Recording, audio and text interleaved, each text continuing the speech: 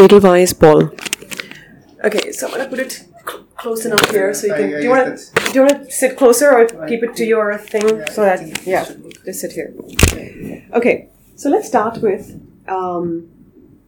We were talking about sort of your views on the market, right? Is there a Edelweiss view of the market in terms of how markets operate, whether they're efficient, not efficient, which has then led to a fundamental house view of how to add value? Okay, so within the asset management piece, I'll be talking only about the asset management. Only asset management, yes. We do factor-oriented investing. So we have a factor-oriented approach. Now, most of the factors that work over long term are risk factors. Alpha factors are rare, few, and priced. Very well priced. So in India, at least, we have been able to unearth alpha factors, and that itself tells you that it's not really an efficient market. It's true even globally. I mean, even in the US markets, there are sustainable alphas or sustainable outperformance periods of 20 years with people, which means there is not the greatest efficiency you would expect. In the short terms, markets can be efficient. Over the longer run, a lot of factors have a serious edge over the market. So Okay. I wouldn't. So what sort of factors are these? Like quality. Since that crash in 1987, if you look at it, all the quality factor stocks, which is a Coke, IBM, companies with moat, Warren Buffett likes to call them, but they're generally good quality, high corporate governance companies. They have provided returns far exceeding the benchmark indices or whatever we are talking about. And even a reasonable rate of return kind of a requirement if you have one. And even if you look at the last 5-6 years, there are a lot of companies which have almost doubled or tripled through 2008 to 2013 in India. These are pharmaceutical companies, but they have good quality corporate governance. Okay, so what are the factors that you have identified on which you build your process? So we work on a 3-pronged framework. One is quality, which is the dominant factor. If you're not a part of the quality universe, you're not in consideration set. Second is valuations, which is a value factor, which is the cushion basically. At what price do you buy? So it becomes quality at reasonable price. And third is a safety factor. So we do not prefer high beta companies in general. So price is a good metric to figure out whether something is high beta and is there some operator activity or too much interest in the stock, and we prefer to avoid them. So we prefer stocks with lesser interest, more stable price movements, and that's the safety feature of the stock. So quality, value, and safety is what we look for in the stock. Okay. So then, the thing is that quality means different things to different people, Correct. right? So now let's talk through how you measure each of these things. Okay. And what's your research process? Yeah, so basically when I say quality, one, I want to see sustainable earnings in the company. Two, I want high corporate governance, which means you should have at least a decade behind you of no corporate issues. No adjustments, below the line adjustments, too many notes where you raise capital and put it in off balance sheet items. We don't want to see that. So we do it quantitatively. That's how we check it. How are you able to check footnotes on a quant basis? So there are agglomerators who do this for us. They are able to help us with the data part of it. So there are agglomerators like others who are able to highlight what was in the footnotes. Once it's on a page, it's a read by an analyst. So it's not quant, but the agglomeration is done by a data provider. Okay. So these two. So 10 years of no corporate issues. Okay. I mean, of the negative kind. Okay. What else? And high sustainable earnings growth. That your growth, irrespective of the cycle, should be sustainable. I don't mean you should be like cyclicals in general will grow only in a positive part of the cycle. Will take a beating on the margins. Will take a beating on the profit growth, etc. in the down cycle part. That doesn't mean they are excluded, but your 10-year rate and the volatility of that rate should be narrow. Is what we're looking at. And how do you measure it? I mean, so for example, is it an absolute target, a number? So each company on a 5-year time scale, you can look at a profit growth rate. And you're looking at PAT, right? You can look at a PAT growth rate, you can look at a sales growth rate, and even a beta. What you want to see is how much is the volatility.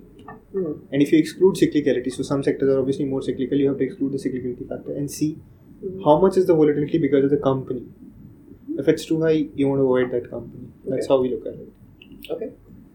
Okay, so out of 6,000 listed companies, how many of those would be meeting this criteria? Okay. I'm just looking at, is there a number? Like, for example, you say that the market should be growing at about 15% GDP plus inflation. So then would you look at anything over, people sustain growth of over 15% or 20%? Or? So if I were looking at, let's say, a portfolio of 20 companies to invest a P kind of money over the longer term or a pipe money, that could be my objective. But what we do here is we have a large cap fund which is a top 100 fund. So the universe for the fund is already given. Okay. What we need to do is a relative ranking instead. So the hurdle rate basically is a percentile. Okay. So you take the top 100 companies and you compare their growth on sustainable basis. Okay. So similarly, a mid cap has a universe of 101 to 300 listed companies by market capitalization ranking. So it's again a relative ranking we need to do. We don't need to do an absolute ranking. If I was doing a pipe thing, yes, we would be looking at that. So stick to the fund that we are looking at. Okay, so remember, I don't know anything about your fund, so this is like a thing. Okay, so you take this and you do the ranking. Okay, so that's the quality part. Yeah. Then what else do you do? We look at valuation comfort. So see, there is one thing which you determine that 15 an absolute number is good in terms of valuation. 15 P, 20 P, whatever, forward, hindsight, price by 3 years, average earnings, and those are metrics which we use. But they are basically filters for us. We don't pay too much regard to it.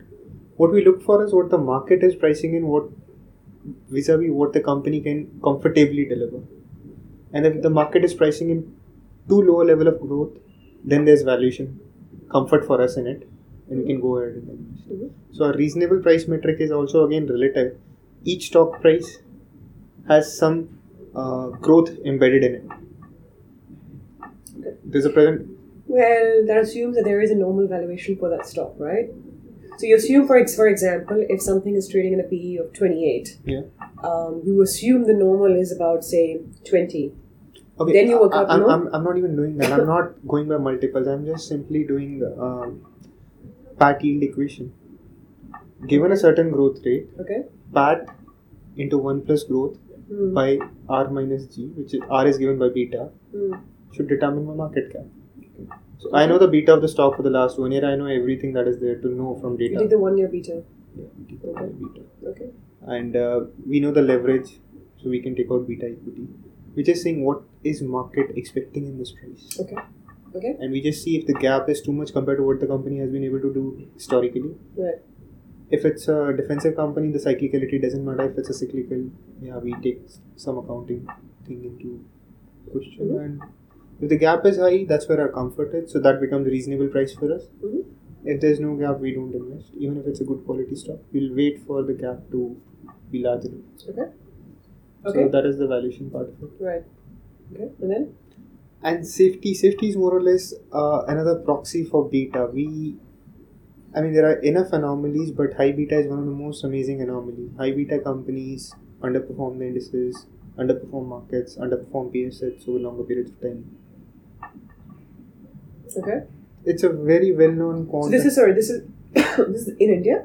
It's global. So you've studied this over what period of time? In India for about 15-16 years, but there's a firm called AQR, Cliff Asness. Yeah. So he's put out a lot of research, and some of his pieces, quality minus junk, betting against beta. But all those are on US stocks. Are they all he's done testing on all markets anyway, but we do it on our market as well. Right. So the truth is, it has been true for 15 years in India. High beta stocks held over the long term. Okay, so then how do you do that? So you did the quality filter, and then you did the valuation. Yeah. So quality filter is the universe of stocks you want to invest in, which stays constant most. Every quarterly results, somebody can drop out. I know, but roughly it stays okay, because you have a 10-year period. So out of 100 stocks in the top in the so we have since a lot of stocks in India are very, very young. When we designed this for 5 years, but now we have incorporated metrics to figure out a stock on that basis, even on a 3-year results basis. So all we need is 3-year history to figure out if the stock can fit into our quality universe. Okay, so out of 100, how many roughly do you have? in this universe? Roughly around 160 would qualify. 60. Okay. Then the valuation comes in, which Yeah. obviously changes from day to day sort of Yeah. basis, and then you take out all the high beta stocks. Is the third one? Yes. So our portfolio. Why not start with that? Why not just take out the high beta, forget about See, the funny part is, If it's I such a- start either way. I end up with the same portfolio. It's been a useless filter for most of the times. Okay. We barely, if ever, have gone above a portfolio beta of 0.85. And even at stock level beta, except for private banks which keep coming in, the beta of stocks in the portfolio is usually, the maximum I remember is 1.1, which is below median in India. Okay. So that's your stock selection filter. So now coming back to portfolio construction. So how many, say out of 60 meet the quality filter and I don't know, 20, So we how many invest- stocks do you so, aim to have in the okay. portfolio? We don't try to aim. What we end up having is a result. I mean, is an output kind of thing. It's a Okay. bottom kind of thing. So, like my large cap fund, top 100 fund, has a asset allocation criteria that 80% would be from the top 100 companies Mhm. and 20% from the next 100 companies is how we do it.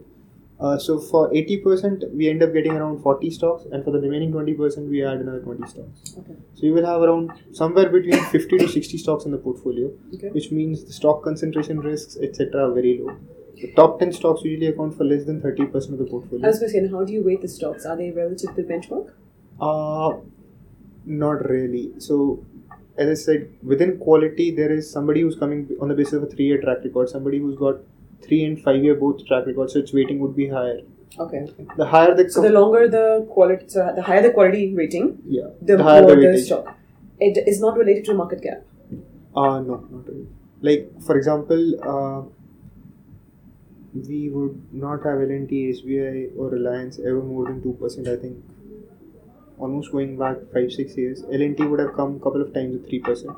But Reliance has a market cap which ascribes it a weightage in the index of around 7 to 8%. We've never had it. Same for Infosys. Why? They just don't manage to pass the quality filter. Reliance, I can understand. Why not Infosys? Growth, as sustainable growth is a substantial part of the quality filter. Right. Like, quality is true, but if Coke wasn't growing, Warren Buffett won't be in it. Right? So, when I say quality, I'm implicitly saying quality growth. Yeah, of course. Go for it. Yeah. And L&T? As I said, cyclicals, they cross the valuation barrier very fast, very quickly. So L&T did make it into the portfolio in Feb, but by April 10th it was out because of the valuation mismatch. Okay. So you have 50 to 60 stocks, and the weights are correlated to How good they are on the quality. how they are on the quality as opposed to the market cap. Okay, and then you talked about portfolio beta as well. Like, what again? Is there an aim, or is it an output, or is it? It's an output, but so when we were devising all these strategies, what we figured out is most of the good mutual funds in India actually run a beta of close to between 0.8 to 0.9. So our process ended up being closer to that, so that was the good part. But since we do it the quantitative way, we also like to know what our size loading is, and by size I mean how many smaller than the peer set we have, how many smaller companies outside the top 100 we have, and what is our momentum loading, because momentum is a factor which gets whipsawed very often in markets. So we check all those anomalies, and You check them, but what do you do about them? okay, within a range we are comfortable with them. We really don't tinker. Only outside the range we tinker. So for example, if a large cap portfolio has a size loading of greater than 40%, now it's computed quite mathematically and irritatingly. But if it's more than 40%, what we do is we remove a part of the portfolio, squeeze it, and put the Nifty index futures into it. Okay. So we'll just take the size loading down. We'll reduce the size of the bet we are making. Okay. Why bother comparing yourself to the peer set? What we've done is we've taken the best possible peer set over the last 10 years and seen what they have been doing, and they don't do quant, so what they have been doing by design. So it gives us a good path line within which to drive our car in. It's more like... And who do you consider good quality? So we set these metrics in 2009, basically when we started with the funds. So for us in the large cap space, it was at that point in time HDFC, DSP, ICICI Pru. We have rehashed these in again 2012 and checked with a lot of other peers, which is Birla, Axis and BNP Paribas, and we came to the same conclusion surprisingly. Okay. So we added these three to the other first three. Okay. We've taken out DSP out of it. Why DSP is no longer good quality? He's not by the way. It's going through a very, very bad path, and they are also quasi-quant since we know that. So it's very surprising because for a fact we know BNP is quant. The portfolio turnover ratios tell you a lot about it. Don't you have other research published on these anywhere?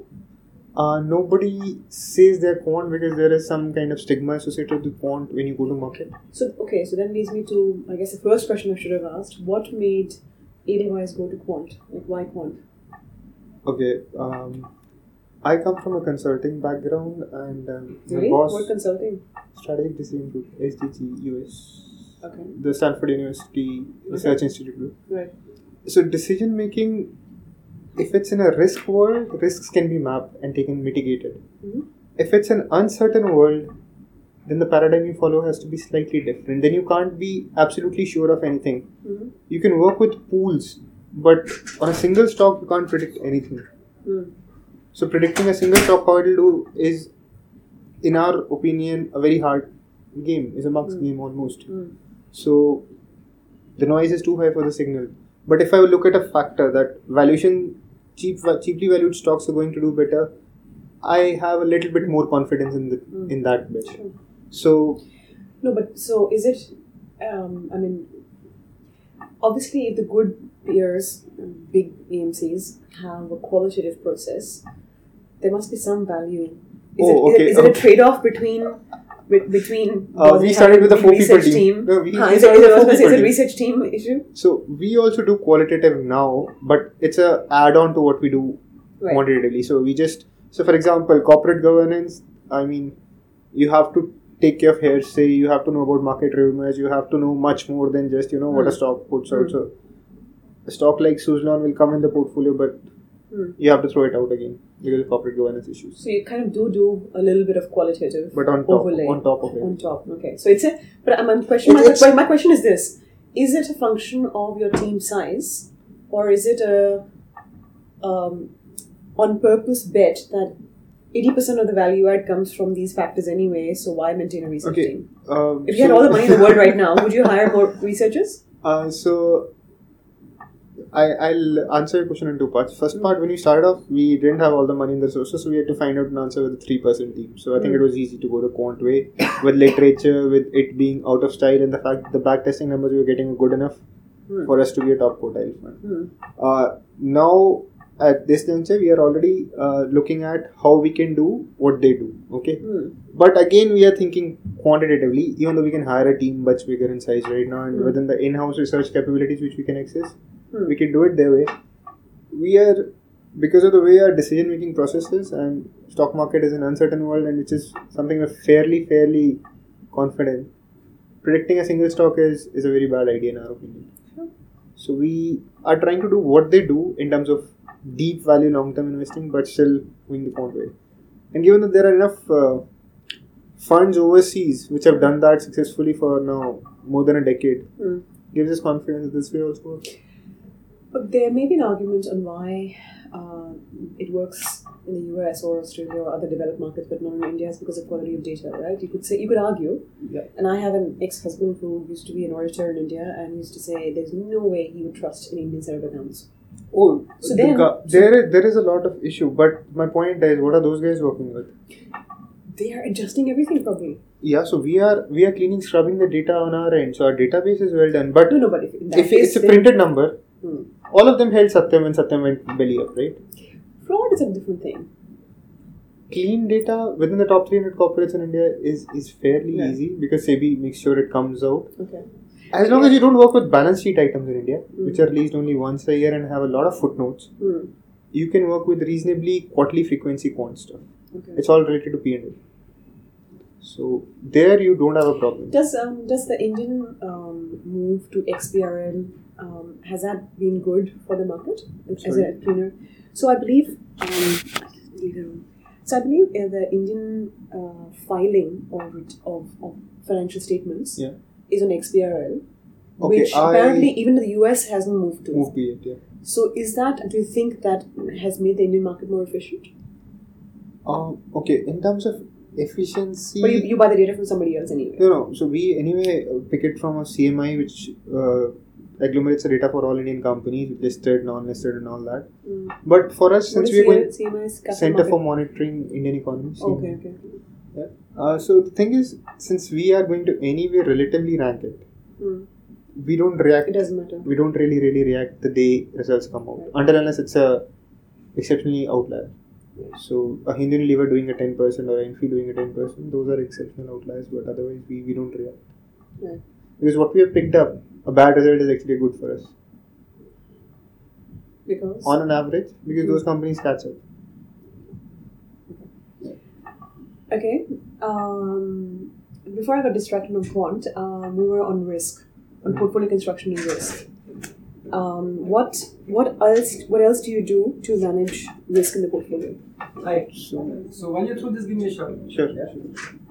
So we check beta loadings for size, for momentum, for valuations, and for market beta. On top of that, we see the deviation from sector weights with regards to the benchmark. Okay.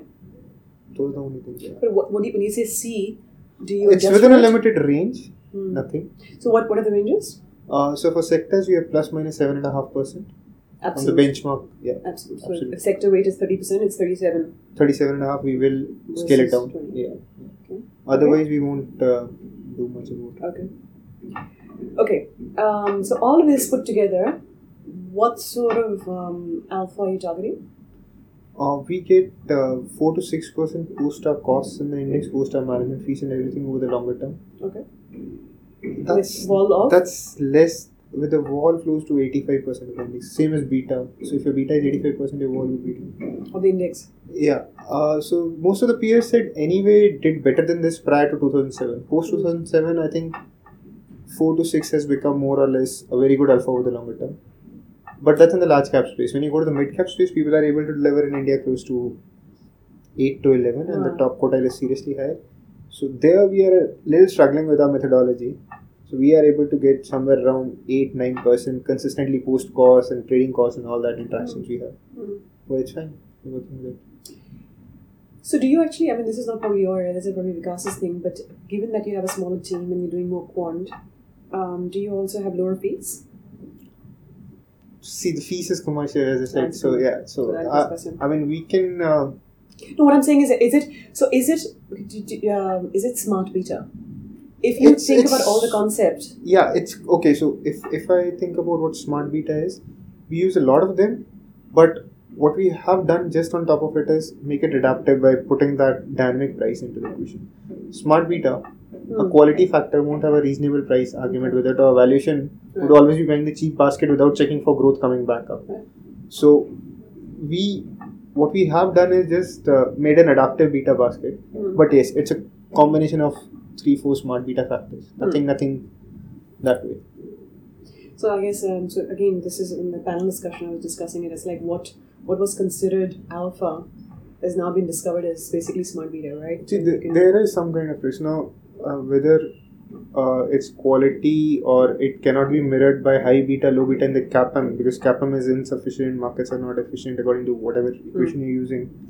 But there's a risk and you're getting paid for that risk. So it's all beta. True, but the thing is that until now the assumption was that you need a big team and qualitative research to be able to access that. It depends on quality of data. Right. So if you have proven that quant can do it just fine with a little bit of adjustment, then technically, what are they charging such high fees for, right? So in the US, hedge funds do charge that part, but if you look at Indian fund management industry, what you're charging is 2.5% of assets. It's almost a pittance, right? For this whole team structure to work, a 50 people organization which Edelweiss Mutual Fund is, your costs X everything would be close to 5-6 crores. Now, to make sense of it, you need to have 200 crores worth of assets just to operationally break even. And then there are advertising costs, the ability to reach to distributors and the payouts and the middlemen. So, I'm saying in terms of where Indian mutual fund industry pays, the mutual funds don't make money, the middlemen do. But in the US, Yes, I think we have a serious problem because since 2007, none of the hedge funds have beaten the benchmark.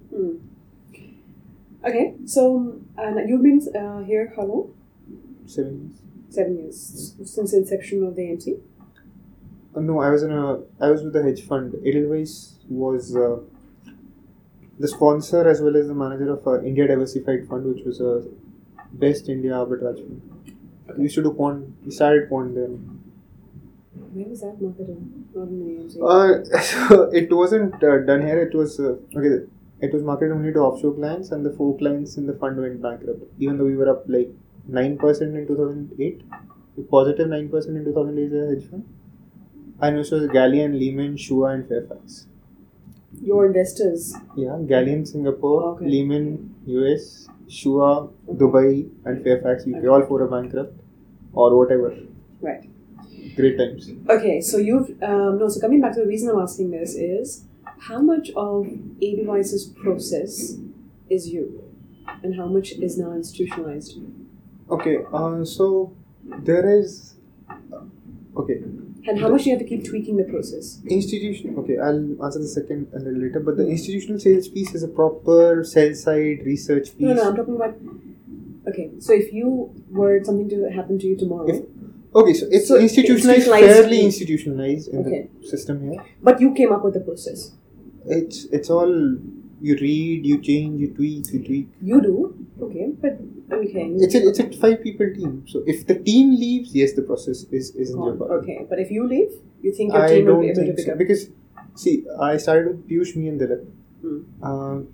1 year back, about April, Piyush left for Ocean Dial, which is a hedge fund, and Dilip left for MSCI. Dilip has come back into a different team here in the organization, but you're just one person with the legacy team. So I think the team has internalized what we do. That part is not the hard part. As long as the whole team doesn't go in one shot, I don't think it's going anywhere. In terms of tweaking, what we do is we keep looking for alpha factors because India has them. But in terms of risk factors, not really, because you're just going to check your loading and you're driving within the lanes. What about Forefront? I mean, I know, interestingly, those people are ex-AQR, right? Yeah. Radhika and Nalin, right? So how similar is your processes? It was a little shock because I'll tell you what. We met in 2010 over when they started off, Piyush and I, and we just met as like a couple of quants on the street and trying to do something different, okay? So we didn't discuss process at all, we just discussed ideologies. 3 years later when we acquired them and we discussed the processes in detail and we are like, mighty shocked to find out that we do exactly roughly the same thing and we depend on the same sort of papers. We basically apply the same approach. So it made sense to acquire them. But after you acquired No.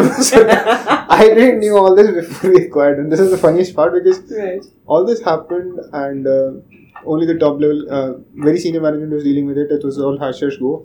I only get to see their numbers and once I saw their numbers and I realized, okay, the quotations are very high. Okay, so interestingly, so if their process and ideology was similar, how different was the result? Very.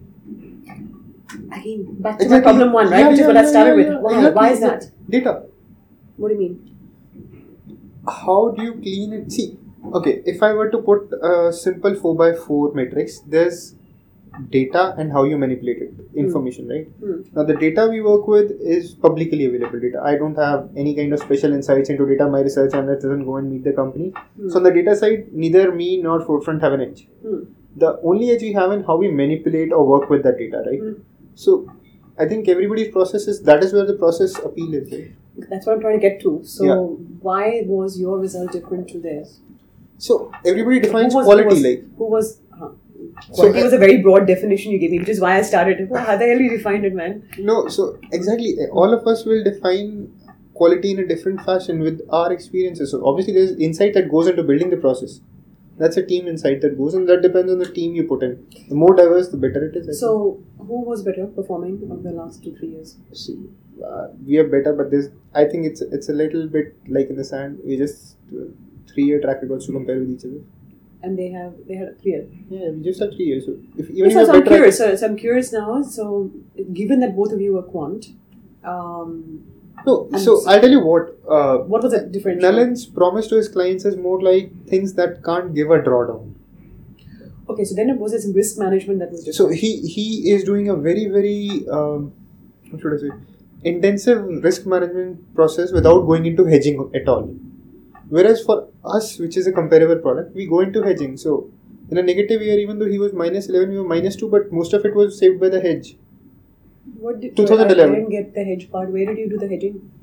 So his flagship is a forefront India dynamic value product, and we have something called absolute return fund. Now, what we do with absolute return fund is try to capture at least 60% of the upside in a positive index period and less than 1/5 the downside. Is this the same large cap fund we're talking about? No. Okay, It's hang on a second. Don't mix the two. In the large cap fund, you don't do any hedging, right? We don't do any hedging. I was going to ask you just on the portfolio construction. Any cash calls? No. You're fully invested at all. Fully invested. Okay. So now, anything else you want to add on the whatever? No, what's the name? What's Edge Top 100. Edge Top 100. Okay. Now coming back to what is this fund that you're talking about? Absolute return fund. What is that? So the idea of this product is it's exactly what we're doing in the hedge fund. We're trying to give absolute positive returns irrespective of what the market does. Right. Now, mutual fund regulations in India are such that 65% has to be kept in cash equity. Right. And we found out the market appetite for a lower risk product wasn't there. So what we decided was good enough was 60% upside participation in a positive period and less than 1/5 downside participation in a negative period. Right. And this compounds beautifully if you look at it over time, if you do this over time with the index. Okay.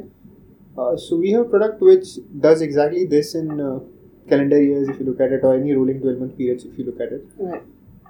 And it is a genuine, as close to an alternate product you can get in Indian markets within the mutual fund framework at very little fees. Okay. So when the markets are down 25%, this product is down only 2.5%. Okay. Okay. And how do you manage that? You just... So we have a 70% invested in cash equities. 30% is usually parked in fixed deposits or cash futures arbitrage, which are risk-free investments, or goes for IPOs, mergers, special situation kind of corporate action events.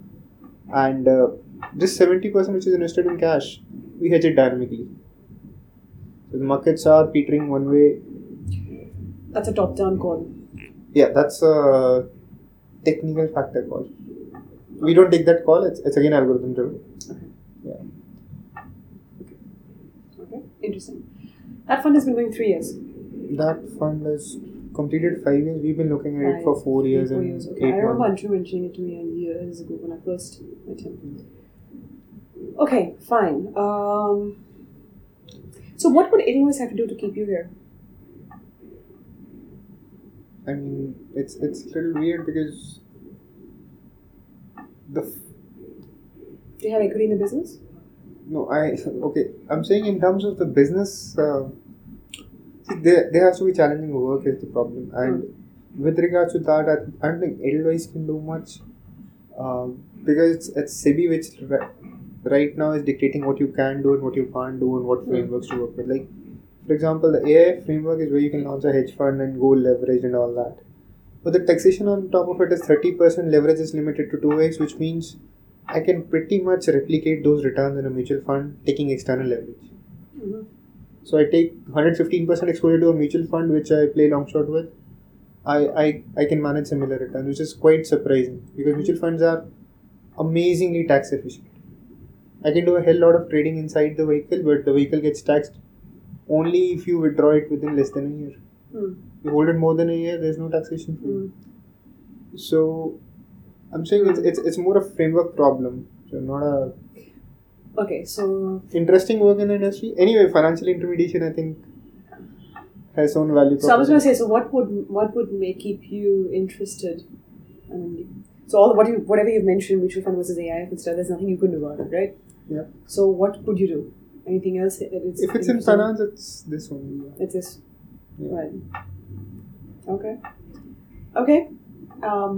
Anything else you want to add on the philosophy, process, risk, portfolio construction? What do they have to do to keep the edge? I mean, I'm assuming over time factors value dissipates. Okay. In terms of research, we keep trying a lot of alpha factors. It's like based on a priori hypothesis that if this is happening, this company should do well in the future, which people should discover later and price should move up. So we keep coming up with, I think, on an average, 10 ideas a year, out of which 2 yield us good, reasonable alpha factors. These alpha factors work for us for about 2 years on average, and then they start fading out. They become normal risk factor, or their alpha degrades completely. I think that process, it depends on data again. So once we start getting balance sheet data on a higher frequency, you can work on more ideas. So maybe you'll work on 20 more ideas and you'll get 4 of them. They'll last you another 2 years, and so on and so forth. So it depends on how you manipulate the data. And if more data is available going forward, which is highly likely, I think you can keep this edge for quite a bit longer. Right. Why are there no more quant funds in India, do you think? I think because, see, the established hegemony is such that top 10 guys have 80% or top 5 guys have 60% of the EM. Whatever you do in a small niche in a corner. It's a distribution problem. Whatever, I'm saying the middlemen make more, right? So I'm saying the industry structure is skewed and it's going to stay skewed courtesy whatever regulatory powers we have. But that's what finance is. Okay. Anything else you want to add? You wanted to say something. I will. I'm just turning it off for now. No. Yeah? Okay, cool. Thank you.